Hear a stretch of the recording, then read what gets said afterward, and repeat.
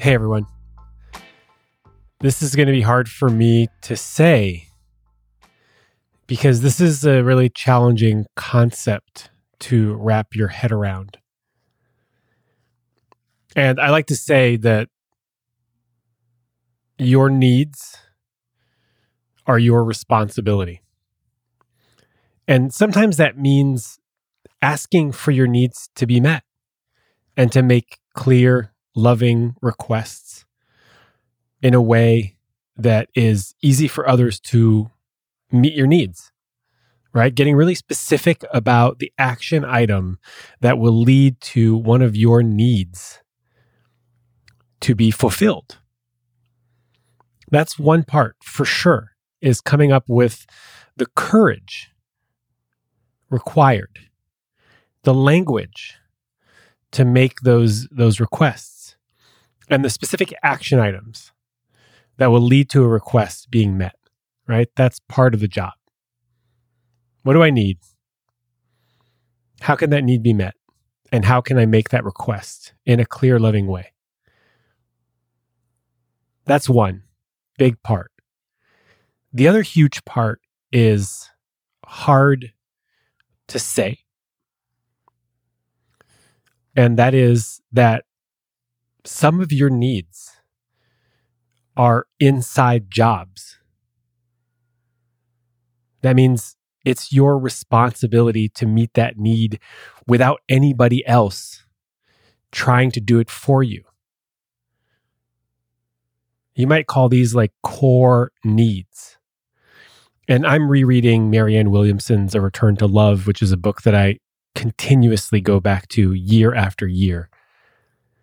And I was struck by a passage, which is not a popular one, just a sentence in the book. Marianne says, if you don't already believe in yourself, another person cannot convince you that you're okay. That means that if you are looking at others to help you meet your need for self-worth, self-love, and self-esteem, those people will always fall short. Always. Because those needs are inside jobs. The word self is in front of esteem, love, and worth.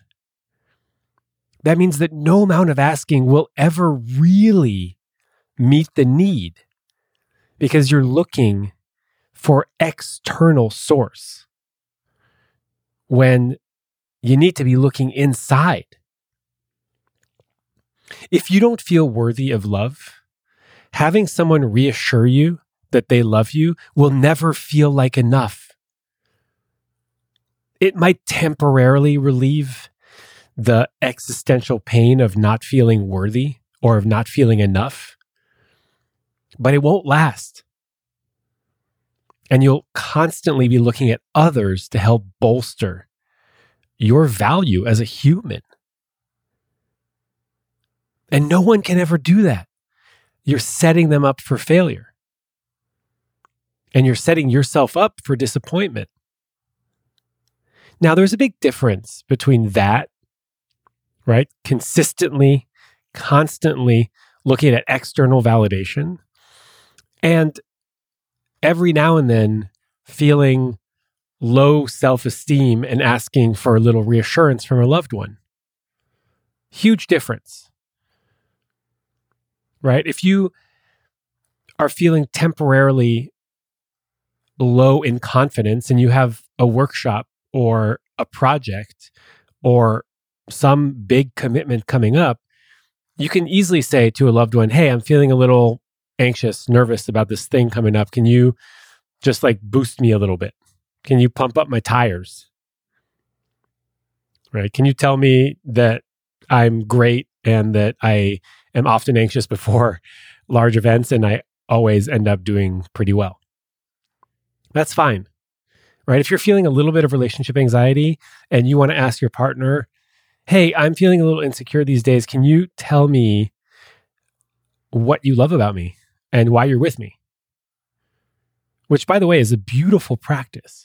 Beautiful practice. And I want you to be able to make those requests. But if you're looking for that day in and day out because you don't feel good about yourself, you don't like yourself, you don't feel confident ever, you have low self-esteem, those requests are not going to be enough. Sometimes it's an inside job, and that sucks. It really sucks because that work is long, arduous, complicated, nuanced, takes time, energy, resources, money, often, not always. There's a saying in 12-Step Recovery that I'm paraphrasing, but that we're all trying to fill a God-sized hole in ourselves. And we think that a new MacBook or a new motorcycle or enough words of affirmation or enough commitment will fill that God-sized hole. But really the only thing that can fill that is love, self-love, which is not different than God or higher power or a holy being, right? That is love. But you need to cultivate that love yourself. It'll feel great when someone else loves you. We know that, right? When the object of our desire makes us feel good, says things that please us, helps us feel validated. That's going to feel great.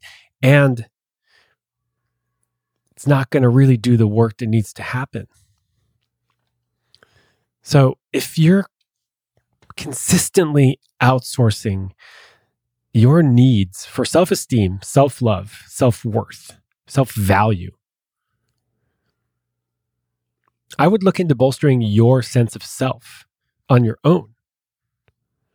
And right off the top of my head, doing things that build up your confidence, doing work that is fulfilling to you, having rich relationships with friends and family, building and developing and investing in a community, moving your body regularly, right? Body activation, some sort of exercise,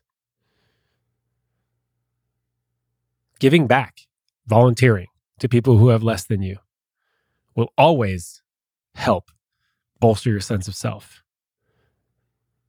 So will dealing with any mental issues that you have or exploring your childhood trauma, your stories with a trained professional, psychologist, therapist, counselor, psychiatrist.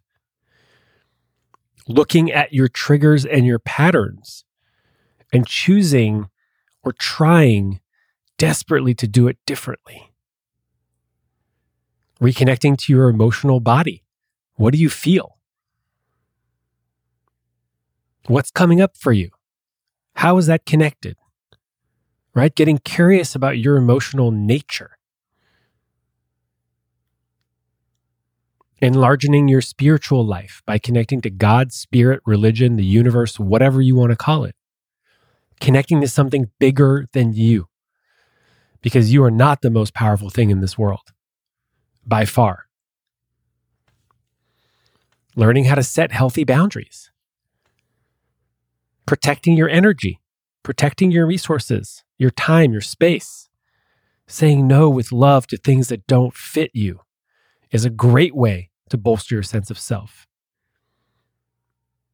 Speaking up for what you want, when you want it, right? Speaking up for yourself can do wonders for your confidence and you owning your journey towards self-love. Working on your trust, commitment, intimacy, and relationship issues, because these will not go away. They won't go away. There isn't some magical person that just gets you and will be able to sidestep and matrix move around all of your triggers. It's just not going to happen. Relationships are where we get to do this work. right? Someone steps on your toes, metaphorically. They touch an old wound, right? They like get close to it and the alarm bells go off. That's an opportunity for you to go and look at this stuff. Look at your traumas, look at your wounds, look at your stories, how you got here. This work happens in relationships, but we can't depend on others to bolster our sense of self. It's not going to happen. And that's why I said this is hard for me to say, because some of you are probably making unworkable requests from your loved ones. And I don't like to use the word unreasonable, because what is reasonable to you might not be reasonable to me. But is the request that you're making unworkable? Will most people find that request hard to meet? If you were in their shoes, would you not be likely to say yes? Are you making unworkable requests? Are you making requests that most people would find easy to meet or that most people would find really hard to meet? And there's a little bit of nuance here, because people have different tolerances for what is and isn't reasonable or workable. Some people might not object to being in constant contact via text, and others might a lot. And I just want to highlight how monumentally difficult it is to figure out what is yours and what can be met by other people. Ultimately, that's the work that you're going to have to do on your own. By tapping into, where do I feel a big sense of lack in my life? Is it around my worth, my esteem as a person, my value? Do I love myself? And then finding ways of bolstering that on your own, while also making requests from other people to gauge, can they or can they not meet those needs? This is hard work, monumentally difficult work. And if you're listening, cool, you're on the journey. You are definitely on the journey. And this isn't a pitch for any of my courses, but I have a lot of courses that can help with this. I have a course on emotional availability. I have one on building confidence with Jillian Richardson. I have one on healthy communication. I have one on getting your needs met. I even have one on flirting with confidence. So these tools help, right? Podcasts help. Following Instagram accounts that are pro therapy and pro self-development and pro personal development helps. Reading books helps. That all helps. And sometimes that's not enough. And I have preached the powers of therapy, and I will continue to preach the powers of therapy. And I also know that therapy isn't approachable, accessible to everybody. And if you're listening to this, you're on the right path. You're absolutely on the right path. That's it. That's the podcast. And the invitation is to get curious around what needs you might be outsourcing that you could be doing the heavy lifting. And by the way, the more heavy lifting you do, the less pressure it is on other people. The more present you can be for other people. Some of these core needs, we're going to be struggling with them forever. And that's okay. We'll probably never ever get there, fully healed. And that's not the point. The point is to get curious when shit comes up. I'm glad you're here. Really. Have a beautiful week and take good care of yourself.